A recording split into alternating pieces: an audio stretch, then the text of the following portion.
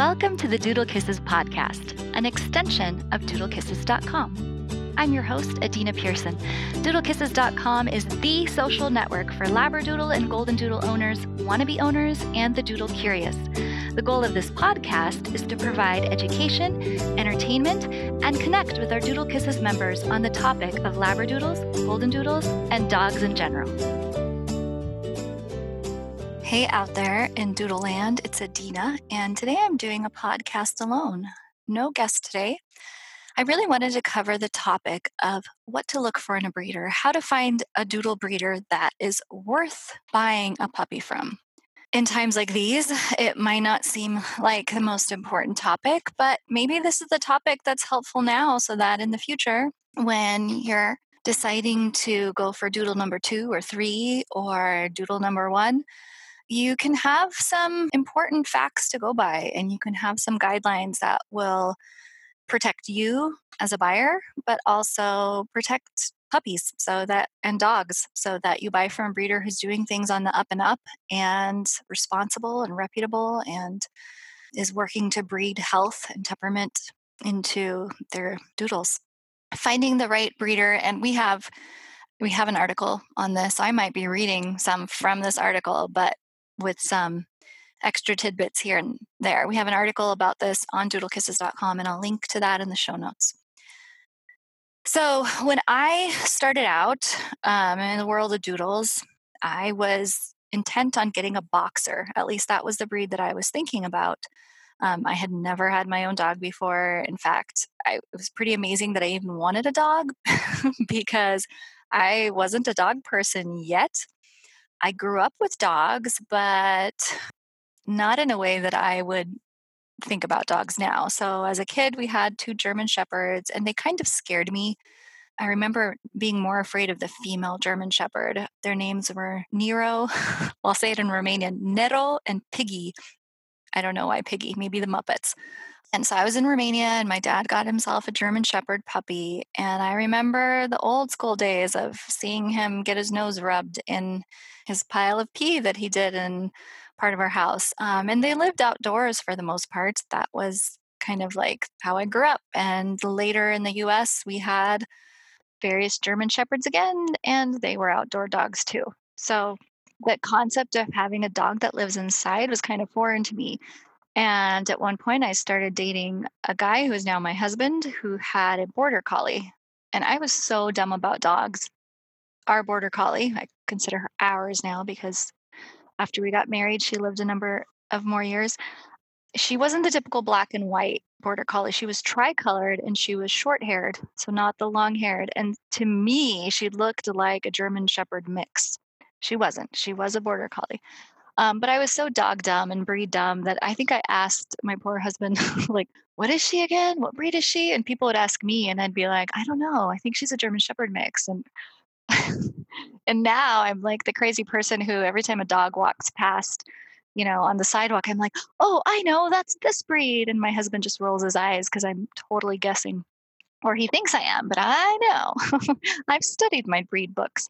Anyway, the point being, I grew up with dogs as outdoor animals, and I started dating my husband. And at that time I was living in an apartment, and he would come visit with his border collie, Cass. And I was so nervous. I just expected that dogs just randomly and without notice might go potty in the house. And so I was so worried that I would get in trouble by the landlord for having this dog visiting.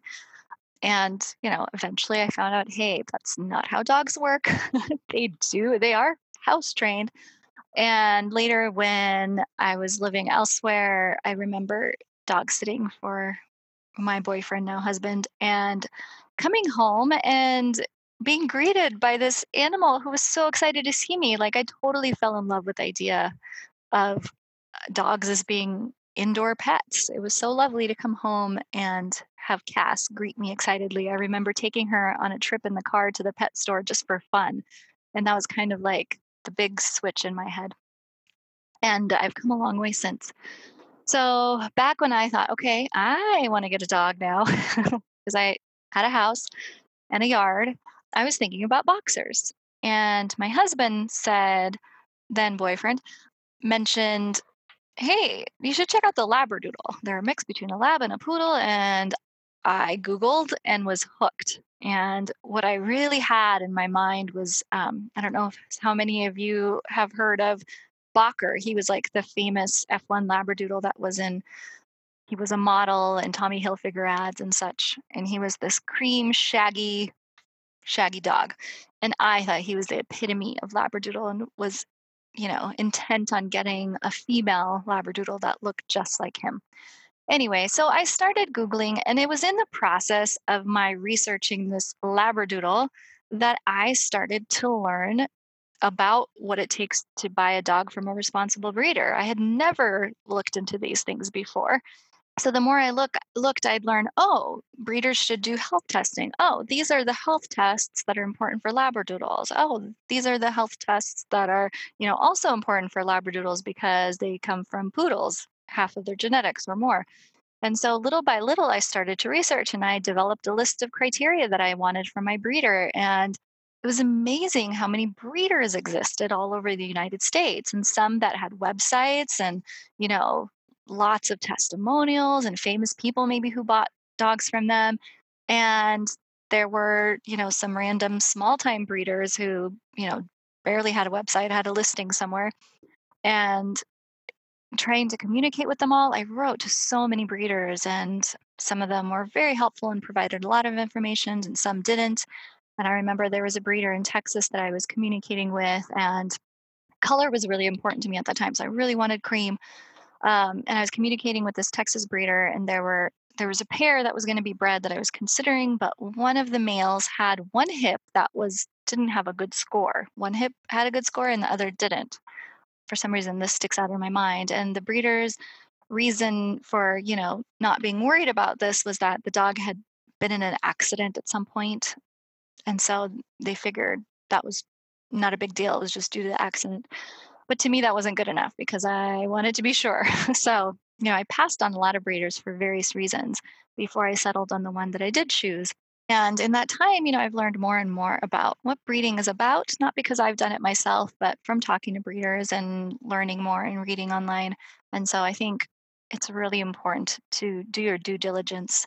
Finding the right breeder to provide you with the doodle love of your life is a hard process. There's lots out there. And how do you know who is worth your time and money? And it's not just about money because whatever, some people might have a lot of money to spend and other people might have less, but it's not really about the money that you're spending. It's about the fact that you're paying someone to give you a living creature. It's not just spending 3,000 on a pair of shoes and who cares.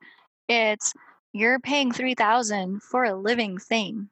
And there's a lot of dogs in shelters and there's a lot of breeders. And why do that without knowing that, hey, this breeder is doing all they can to produce, create, breed a dog that is healthy and has a good temperament and is meets some kind of standard besides, that breeder's preferences. So one thing that comes up, when people are looking for a breeder is they'll ask in a discussion group, "Hey, I'm looking for a doodle puppy in this time frame in this area." And then lots of people pipe in and say, "Oh, my breeder is amazing. People, fight to get dogs from her." Or, "I got one at this breeder and they don't charge too much and they, have nice dogs." People will give you testimonials and references for practically anybody. And while references are important, and I don't think you should discount them because they might give you important information, they really need to be references that give you information about important things, not like my dog is amazing, because any dog can be amazing. Any breeder can have positive references. There are lots of people, even members of Doodle Kisses and various Facebook groups, who got their doodles from backyard breeders or even puppy mills, even though they didn't know it at the time, who ended up with wonderful dogs. So, based simply on testimonials, you could jump to the conclusion that, let's say, a kennel called Pie in the Sky Kennels is a wonderful place to get a doodle, because how could they not be when Susie and Bobby and Jane and Karen all got wonderful doodles from that kennel, right? Well, it's not a good way to decide how to get a dog, because simply knowing someone has a dog from Pie in the Sky Kennels and knowing that particular dog to be really cool doesn't mean that the breeder themselves is ethical or reputable or, isn't fooling people under the guise of a pretty website. Females sometimes produce nice dogs. One of our longstanding members, Karen, her heart dog was an F1 Labradoodle that she got from rescue or shelter, and its original owner had dumped it, and they had originally got it from a puppy mill. So, it did have health problems, but it was still a wonderful dog. So, for every great Labradoodle or Golden Doodle or Bernie Doodle that comes out of some kind of ethical or unethical substandard breeding programs, there's many who suffer and end up in shelters, who aren't great or end up in rescue because the breeders they came from sold them a bunch of lies and wouldn't take the dog back. So I caution everyone seeking a doodle to look past any kind of glowing testimonials and get down to the facts about the breeder. Dig deep and confirm that they're following the highest standards, because if they're not, why breed? Why bring puppies out into this world if there isn't a standard or a goal or something that you're breeding toward that, you're doing all you can to achieve?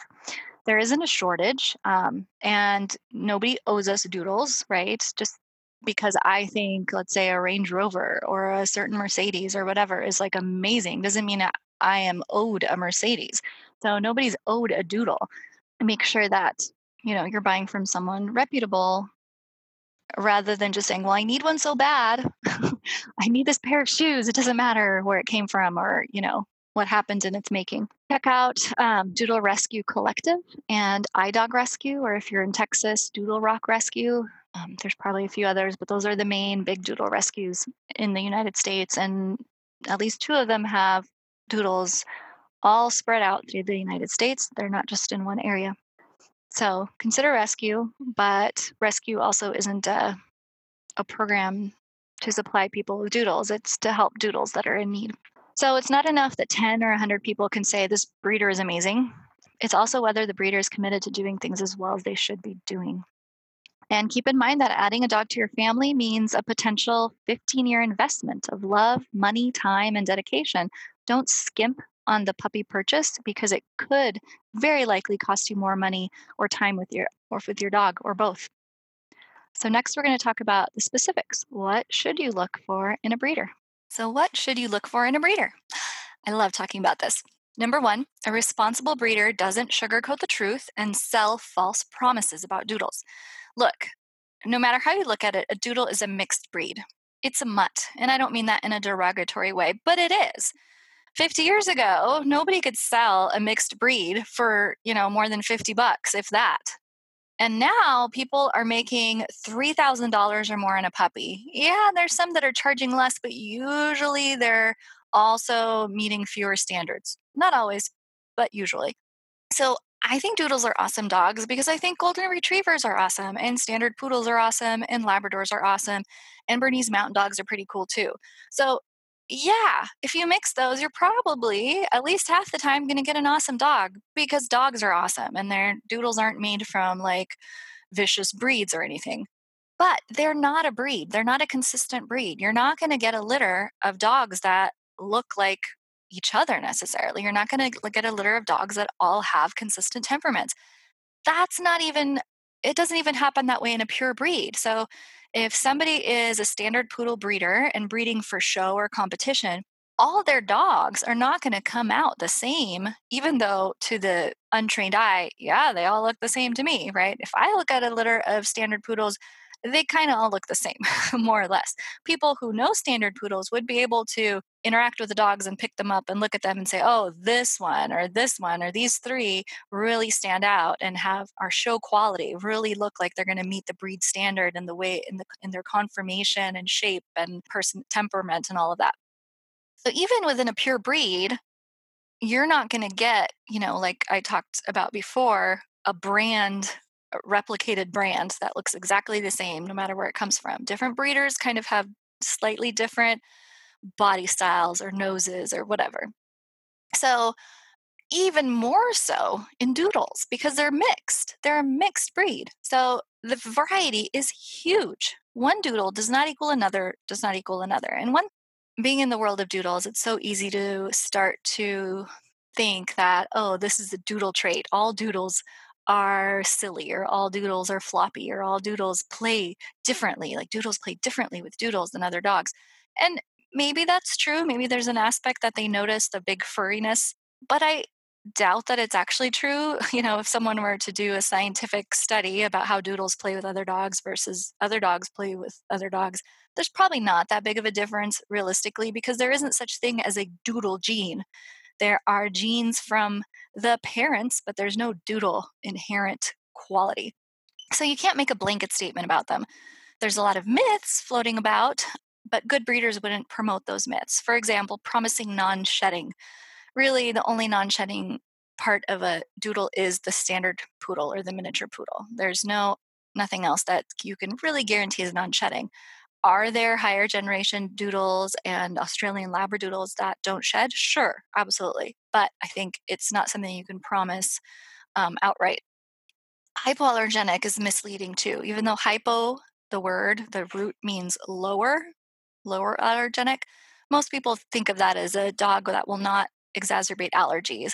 So using hypoallergenic about doodles is misleading because many doodles, even multigens, can shed. Some do shed, but even outside of the shedding, no dog is truly guaranteed to not exacerbate allergies because no two people have the exact allergic response. Even poodles. I had a coworker once who was allergic to poodles, and if a poodle licked her or she touched a poodle, she would break out in hives.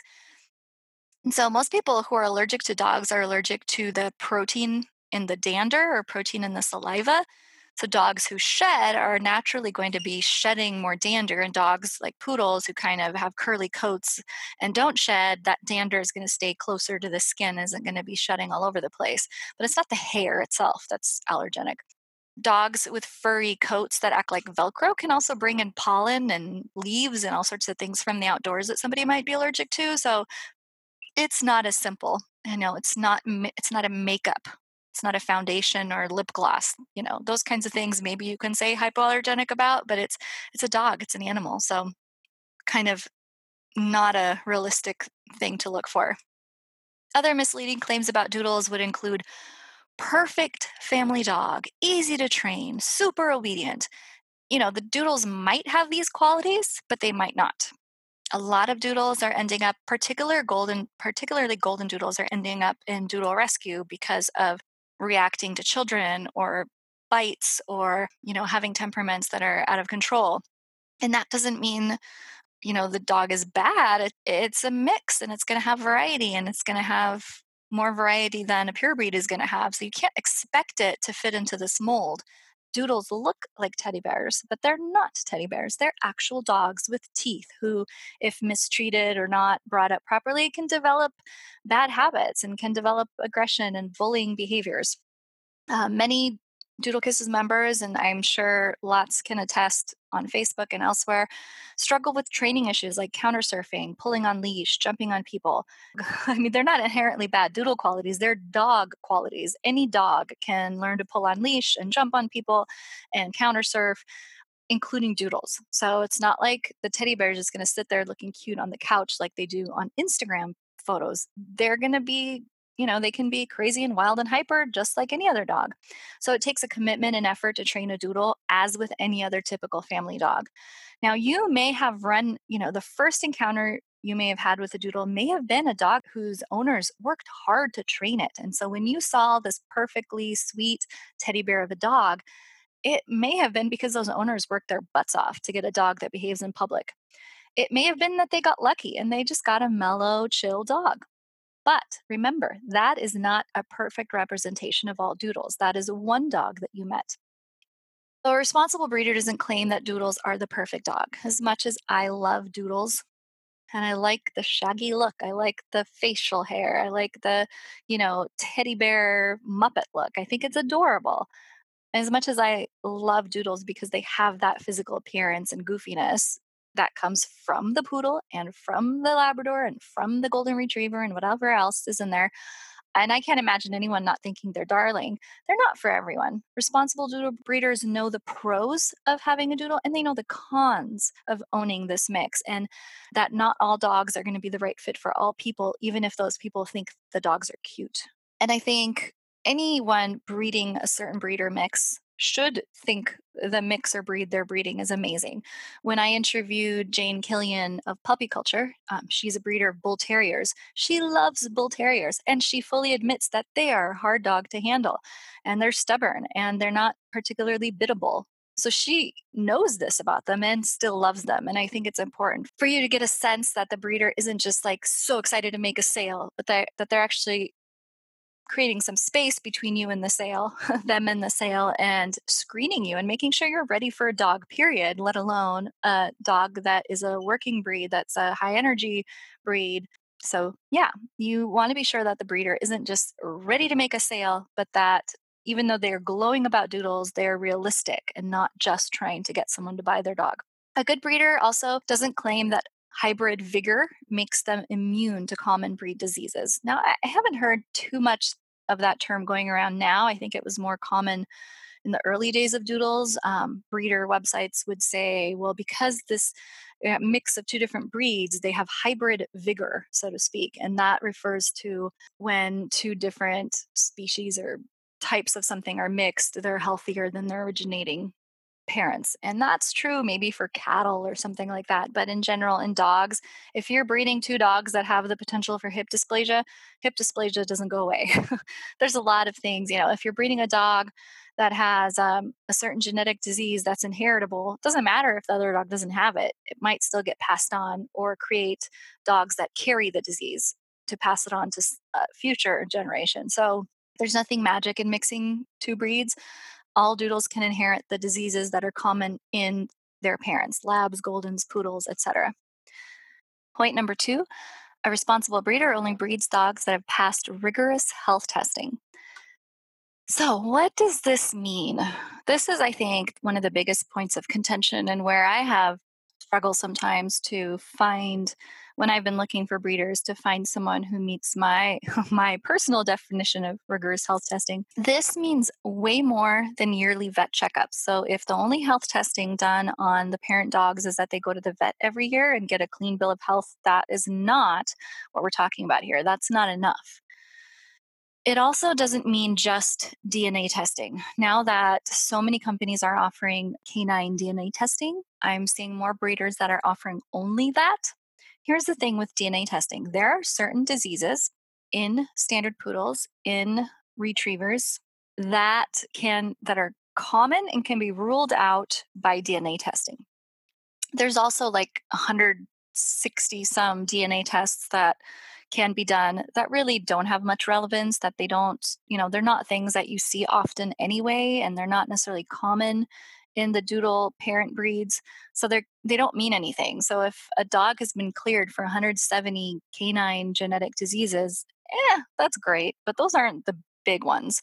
They don't have tests for epilepsy. They don't have tests for cancer risk. They don't have tests for autoimmune conditions or allergies or atopic dermatitis and so on and so forth. So there's a lot of things you can't test for. Now, between the DNA testing and the things you can't test for, there's some other tests that are important that if you were to look at a reputable show breeder of standard poodles or golden retrievers, you would see these tests. So you want to see them in doodle breeds too. Two dogs can seem perfectly healthy on the outside and can even pass their yearly vet checkups with flying colors. But we've got to look deeper than that because there's a number of conditions that can be passed down to puppies. For starters, ask to see proof that they have passing OFA or pen hip scores on both parents. Since any large breed dog, it's not really as big of a problem for minis, but it can be. But standards and mediums might still get hip dysplasia. So, hip dysplasia is not something that's black and white. You can't rule it out with a DNA test. Even testing parents doesn't guarantee that one offspring will not get hip dysplasia at some point, but it stacks the decks in your dog's favor. Now, OFA hip testing is sort of like the gold standard. It's the testing that breeders have been doing forever and ever.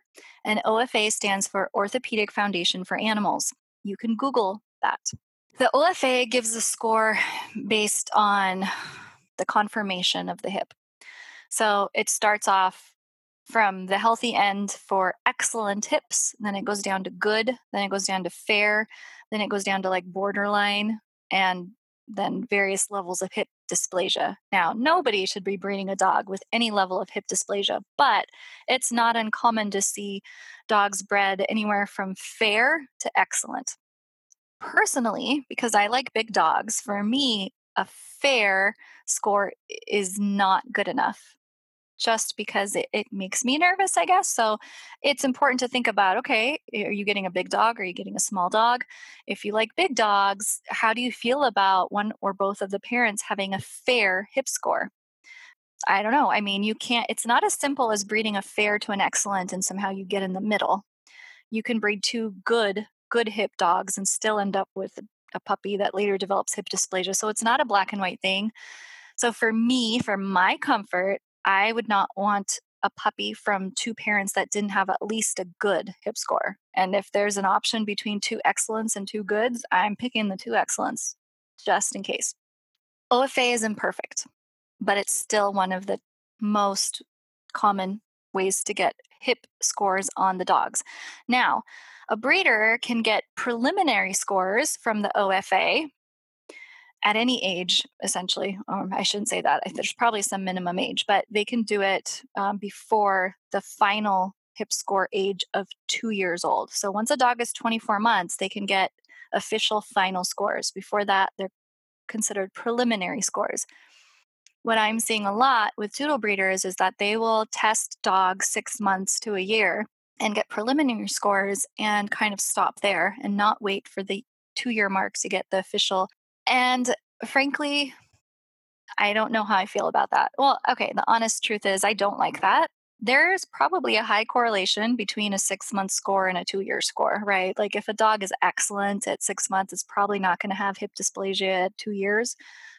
But for me, it's why not do things to the standards that have been established? Why cut corners there? Why be hurried when there's no reason to breed a dog under 2 years old? That's my opinion. I think you can probably find good support for that, but that's my opinion. So why not wait a little longer, get official hip scores, and then breed the dog after it's 2 years old? Really know its adult personality, really know what it can do, give it a chance to get a CGC's, which is the Canine Good Citizen certificate, to kind of prove that, hey, this dog, is good in public, it has a good temperament. Why not, put a higher obedience title? I mean, these are breeding dogs. They should be proven to be therapy dogs or to have obedience titles or other dog sport titles. I think to me that's really important, and it's one thing that I've seen missing with doodle breeders is that they will go by subjective evaluation of temperament. In other words, like their feelings about the dog. Yes, this dog has a nice temperament to pass on. It's really sweet. Its owners love it. And I that's not bad, but it's someone else's opinion. I haven't met this dog. I can't evaluate it for myself. Whereas a dog that has a CGC or a novice obedience title or has a therapy dog registration with a major therapy dog organization, that gives me a little more knowledge, like more facts on that dog. And this doesn't mean necessarily that a breeder is breeding dogs irresponsibly. It's just something I would love to see. Now, pen hip scores are slightly different. And one of these days, I need to get an expert on to talk about this. But pen hip was developed at Pennsylvania State, I believe. And instead of evaluating the hip based on conformation, kind of how it's shaped and how the socket fits in the joint and all that, the joint fits in the socket, it looks at laxity, the looseness of the hips.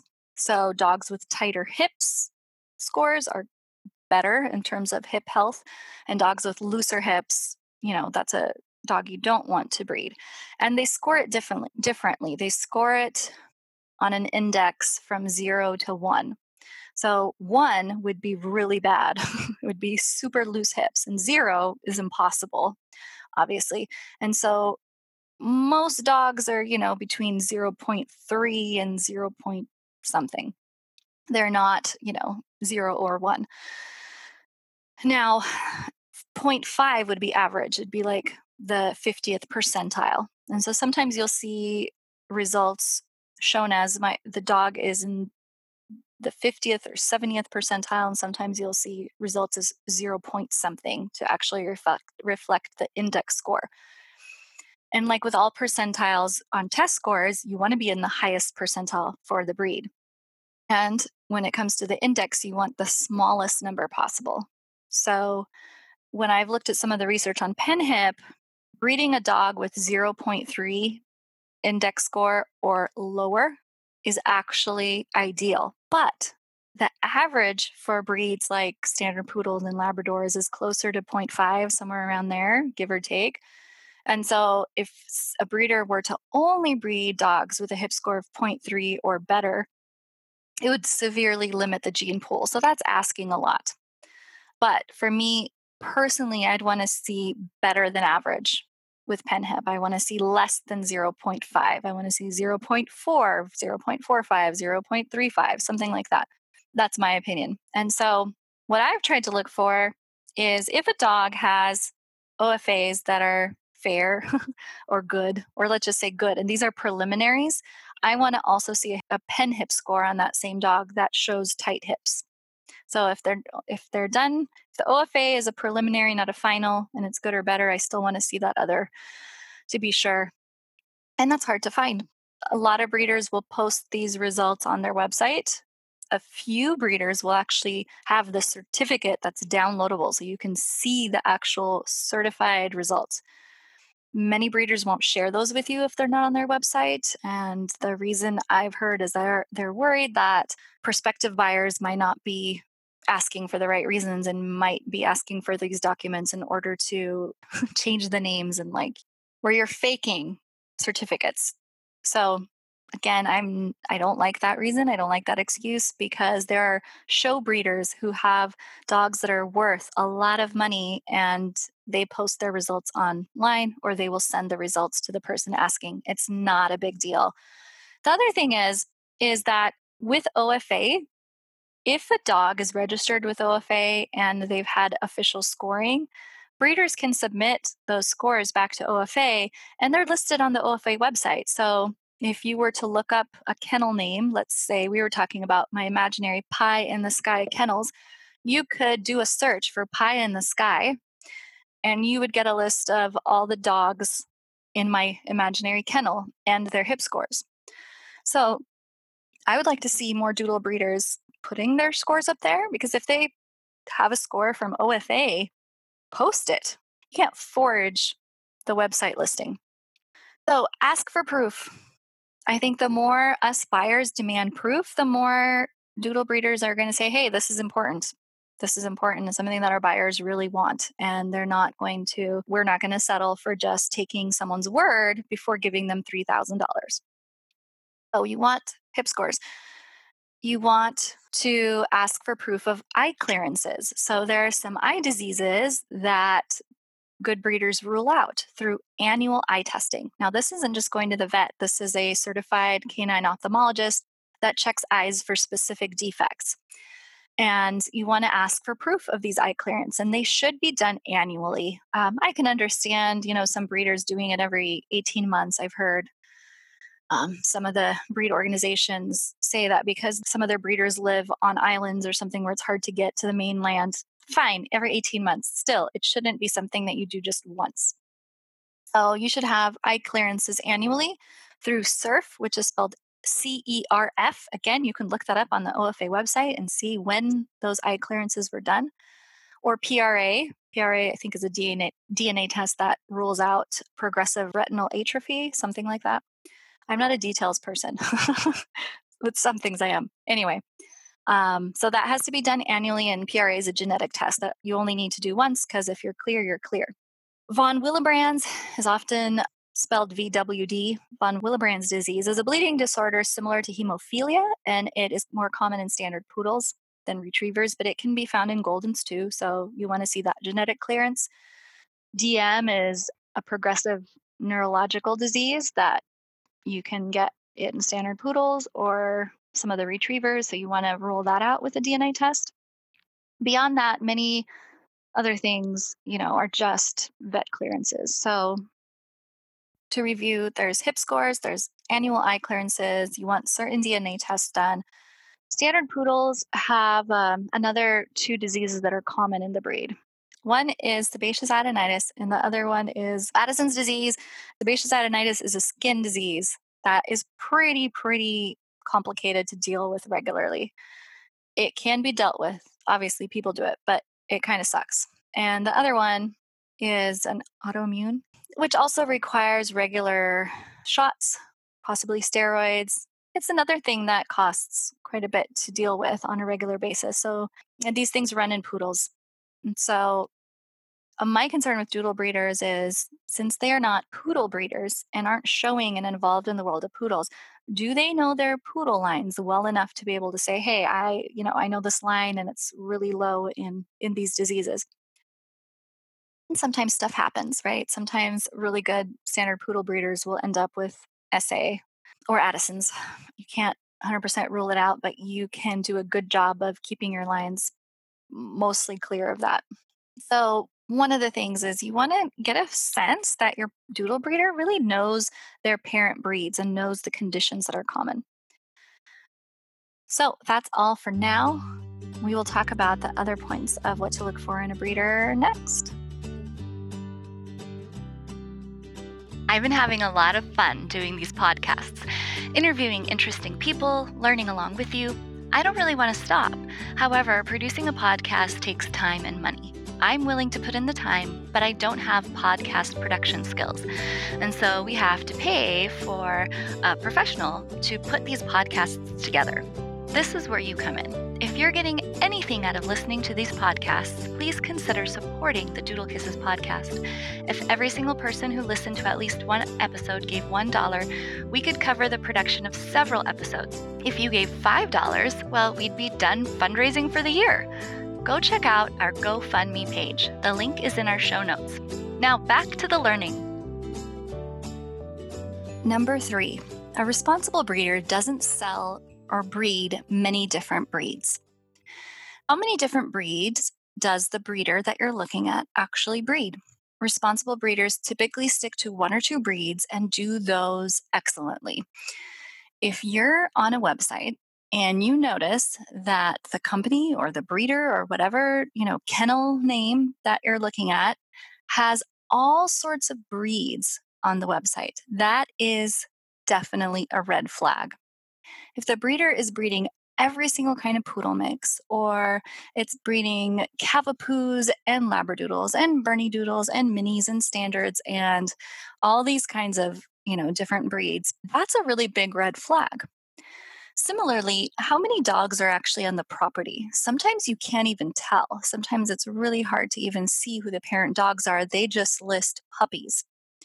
That's also a very big red flag. Are they essentially just a huge commercial kennel, possibly a website that is the front for a puppy mill?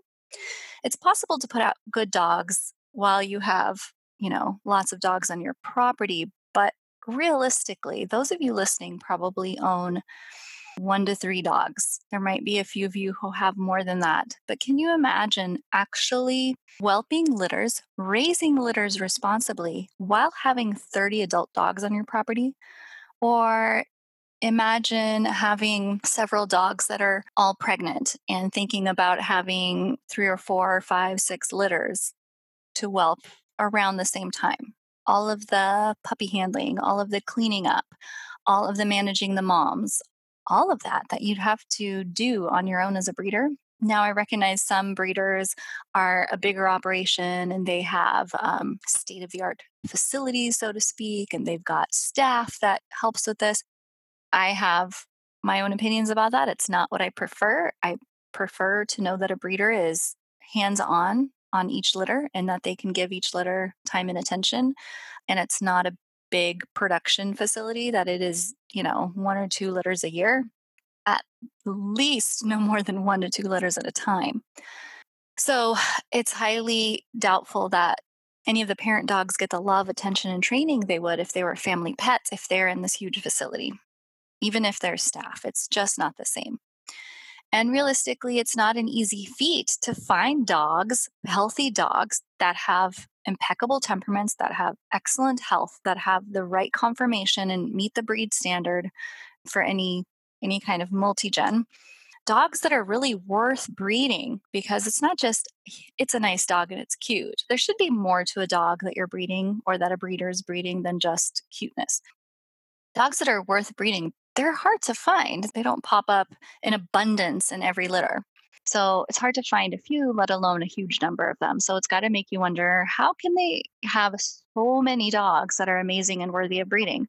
When you look at the types of breeder, like the standards that breeders have set over the years in pure breeds, and I always compare to that because that's what we have got to compare to. Doodles are fairly new phenomenon that break a lot of rules in many ways. So let's say a standard poodle breeder who shows and competes with their dogs. Or if you think showing is a bad thing, okay, let's say competes in agility or competes in any kind of dog sport or puts therapy dog titles on their dogs and does actual therapy work with their dogs.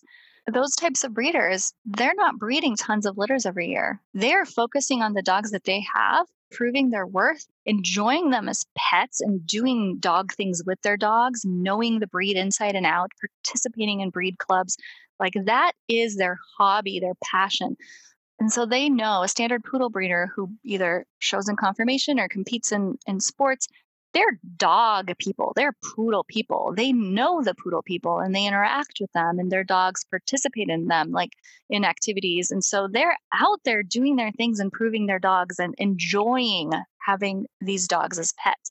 So after they've gotten their championships, after they've gotten all their health testing, then finally by age 2, sometimes 3 or 4, they might have a litter because they want to continue this line that they've worked so hard to build, to continue to find the next generation of standard poodle, for example, that's going to also win agility titles or conformation titles to prove that they're meeting the breed standard or prove that they're great at agility.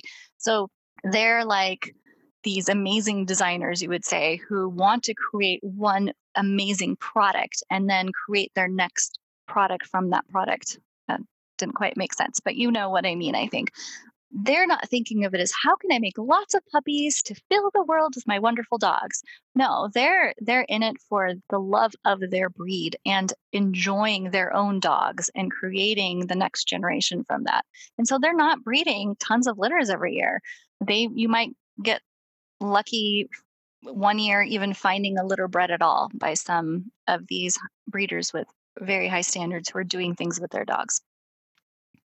A responsible breeder doesn't breed a dam or stud before the age of 2. This is also controversial when it comes to the divide between the pure breed breeders and doodle breeders. And what I've heard is that one of the reasons, or supposedly it is healthier to breed a dog young and stop sooner. That somehow for the actual dam or sire, it is better to, get it out of the way and then be done in a shorter amount of time and not to skip heats, etc. Now, this is something I need to look into and really see the research on. If I find anything, I'll put it in the show notes. But in the meantime, this is something that may make sense for the actual breeding dog. Perhaps, and I don't know if this is truly the case, perhaps it's healthier for them to start early and young and be done sooner. Maybe, let's say, maybe that's correct. But when it comes to health testing, and weeding out genetic diseases and inherited diseases that don't have DNA tests, it is not better. It's not better for the breed. It's not better for puppy buyers. It's not better for the dogs that are being produced because a lot of things can be missed if a dog is bred before the age of 2. There's a lot of conditions like atopic dermatitis or allergies, epilepsy, all sorts of things that don't really become an issue till a little bit later in midlife. Now, that doesn't mean that it makes sense to keep a dam until she's 5 to breed her. That might not make sense. But definitely breeding before the age of 2. The dog isn't even like a fully mature adult dog in larger breeds. And so I think it's valuable to wait until a dog is 2 or 3 or 4 in order to really see what that dog is like, their full temperament as an adult dog, to see them come into their own, to kind of better rule out certain conditions that don't show up before the age of 2.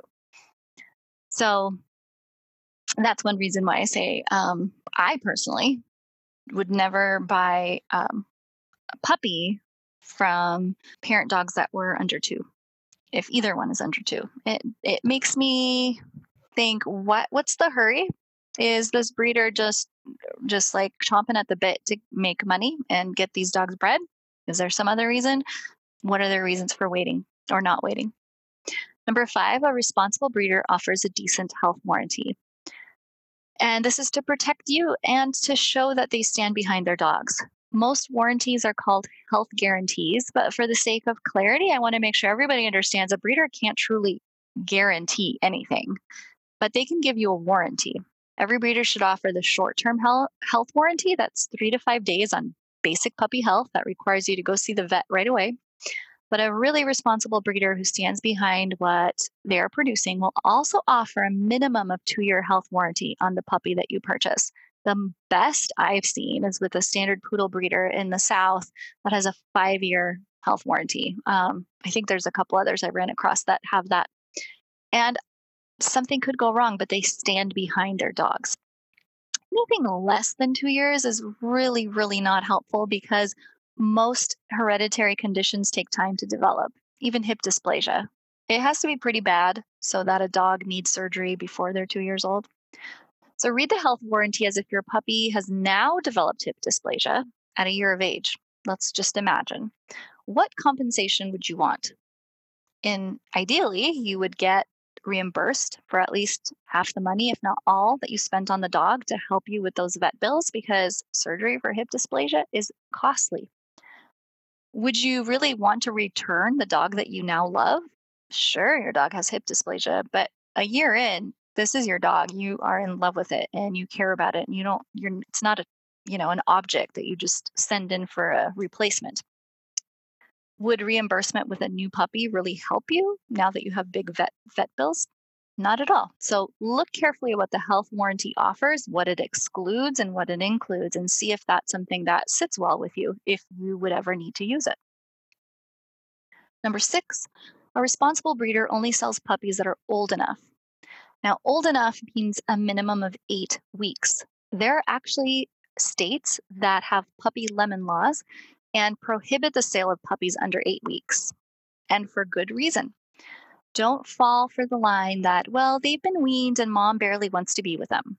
That may be true about the weaning and their mom's interest, but there's crucial social development and bite inhibition learning that's happening up until 8 weeks, and some dogs might need a little bit more. We interviewed one expert who had shared about a theory. One theory is that puppies that stay a little bit longer with their mom are less likely to have separation anxiety because mom leaves for a little while but comes back. Then she leaves for longer and comes back. And she kind of weans them off of needing her without just completely disappearing.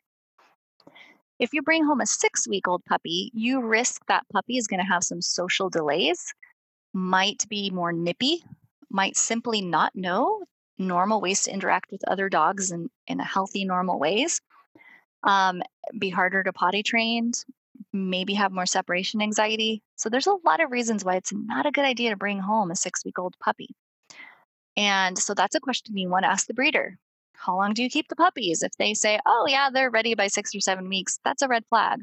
Or if they're letting you choose the puppy, soon after it's born, I would say that's a red flag too, even if the puppy stays for 8 weeks, because you really can't tell much about a dog except maybe the coat or color until that dog is 7 weeks. So I would add this isn't really, it's not in the printout or it's not in the article, but I would highly recommend you choose a breeder who actually waits till that puppy is 7 or 8 weeks before they choose a home for the puppy. And I suppose if you lived next door to the breeder and you were able to visit, great. That, maybe that way you can kind of get a feel for which puppy you like. But most people don't live really close to their breeder. Most people have to trust the breeder that they have eyes on those dogs and they've watched them for 7 or 8 weeks and they have a good idea of the type of personality that they have, their energy level, what kind of family they would be good for. I think that's very valuable.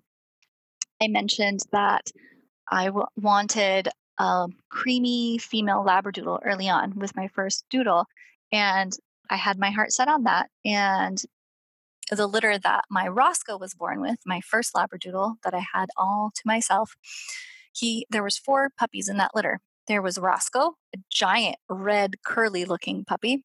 He looked really funny. He looked like this little old man, had an old soul kind of face. There was sort of sort of creamy, a little more tan female, another creamy tan female, and sort of like a apricot male. After the temperament testing, and possibly the breeder could tell this even before that, Roscoe, the big giant red one, and the other male, they were kind of middle of the road temperaments. The 2 females were opposite ends. One was super hyper, and the other one is very shy. So immediately that ruled out the female for me. I didn't want a very hyper dog, and I didn't want a shy dog. That was not going to work because I wanted to do therapy with my future Labradoodle. So I had the choice between the 2 males, and just because the big red boy was so different looking, I couldn't help but pick him. So, and it was a wonderful choice. In the end, he was a fabulous dog. So, those are some things to consider. In the article that I will link you to, there's also a nice graphic that gives you bullet points. Some other issues to consider that are just important to have in the back of your mind. What are the parent dogs like? When I'm thinking about choosing a puppy, I'm thinking about the parents. And as I've looked through breeder websites and have thought at different times that I might be ready for a new puppy, I'm thinking about, okay, I like this sire and these 2 mama dogs. I like their size. I like what I've read about their personality. I like that they have maybe a CGC or do therapy work, or that they live with children and they're good with the kids.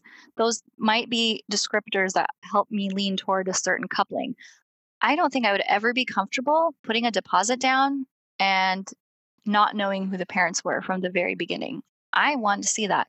If you can meet the parents, that is absolutely ideal. This is where recommendations from others come in handy. When you can't physically visit the property, if you have testimonials from people who have met the dogs that you are thinking of getting a puppy from, I think that's helpful. They can say, yeah, that dog was kind of hyper, or, oh, no, it was the sweetest mama dog, and blah, blah, blah. But I recommend, if possible, making a day's drive over to visit, if possible, because you're committing to a 15-year relationship with the dog, hopefully. So a weekend trip is totally worth it. And right now, with coronavirus, probably not a possibility, but hopefully in the future. Now, with regular, let's say standard poodle or golden retriever breeders, on all those breed club websites, they recommend visiting the breeder and meeting the parent dogs, all of them. In the world of doodles, you'll find that doodle breeders don't want visitors and will say that it's because they don't want parvo and they don't want, people bringing in lots of germs and diseases into their home. And outside of the coronavirus era right now, I can see where that would make sense because doodle breeders tend to have more litters on the ground throughout the year than pure breed breeder that is reputable. But it's still something that I find difficult to wrap my mind around, that I would potentially put down $3,000 or $2,000 or whatever, sight unseen, not meeting the parents, not speaking face to face with the breeder not speaking face to face with me. If anything, in this technology age, I think the least that could be offered and something you could ask for is, can I Skype?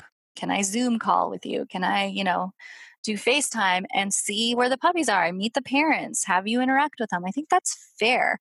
And breeders, I suppose, could select who gets to do that. If you're a breeder and you're breeding a lot and this is your livelihood, I can see how it'd be a pain to have to, when you're getting constant calls because there's a lot of people interested in your dogs, it would be exhausting to have to constantly talk to people on Skype or whatever. But I think that would be something worth trying. Another question to consider is, how are puppies raised? What does the breeder do for early socialization and enrichment as the puppies develop? The last podcast we had Jane Killian, who has developed Puppy Culture, a program for raising puppies, and a video. A lot of doodle breeders I've noticed are using this, and it seems like a wonderful program. It's a lot more than ENS, early neurological stimulation. From what I understand, ENS is a very short term, early on thing that breeders can do, whereas puppy culture, and Other methods for socializing and enriching the puppies as they develop are, span the whole time that they're there. So are puppies raised in a barn with just a mama dog and some cows nearby? Are they in a kennel? Do they meet children? Do they, get taken around the world somehow so that they can interact with different sounds and see different things? Are they handled a lot? Who plays with them? What kind of toys and things are in their area? Puppies raised in a house, in the kitchen, in the living room, where they can learn the sights and sounds of home living are going to be better socialized. They're going to be better ready to be family pets. And that's what I recommend, making sure that these puppies have tons of enrichment and are raised to be house dogs. Another question is, what is the breeder's spay and neuter policy? There are a lot of breeders out there that are doing early spay neuter, or ESN. Early spay neuter means that puppies are getting spayed or neutered at about 7 weeks. And the thinking is they bounce back faster. It's so easy. It keeps people from breeding dogs they shouldn't be breeding. You don't have to worry about it later.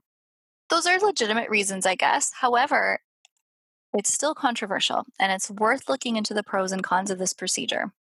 One possible reason for concern is the bone health and joint health of the dog. There is research that is pretty convincing, in my opinion, that dogs who are spayed or neutered before 6 months tend to have a higher incidence of joint and bone problems and growth issues. And I personally plan to wait next time I get a dog, wait until after that dog has reached a year before I spay or neuter that dog.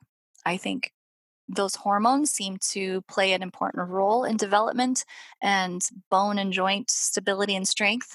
And that's enough reason to wait for me. Now, your situation might be such that the idea of having a dog that's in heat or could go after dogs in heat is just untenable, unthinkable. Fine. I think that's something that you should read more about and find out if it's worth it to you.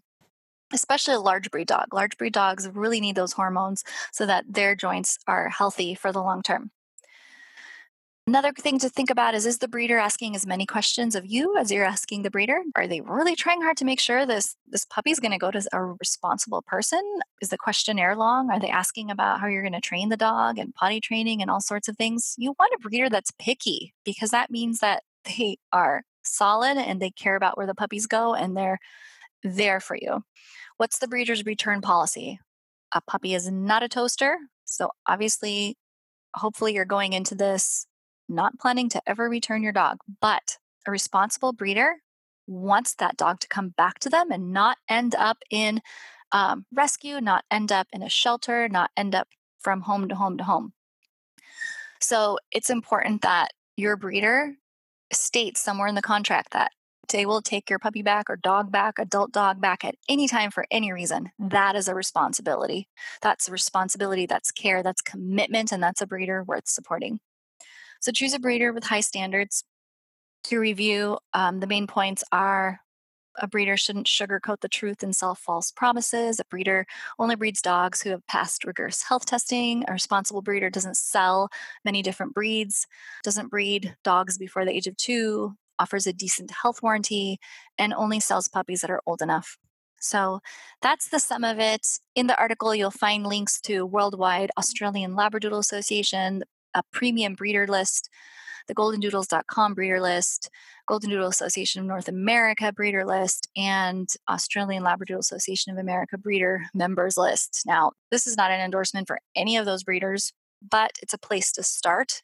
And most of those breeders at least do some health testing, and you can take it from there to weed out who has the parent dogs and program that you think is going to be amazing for you.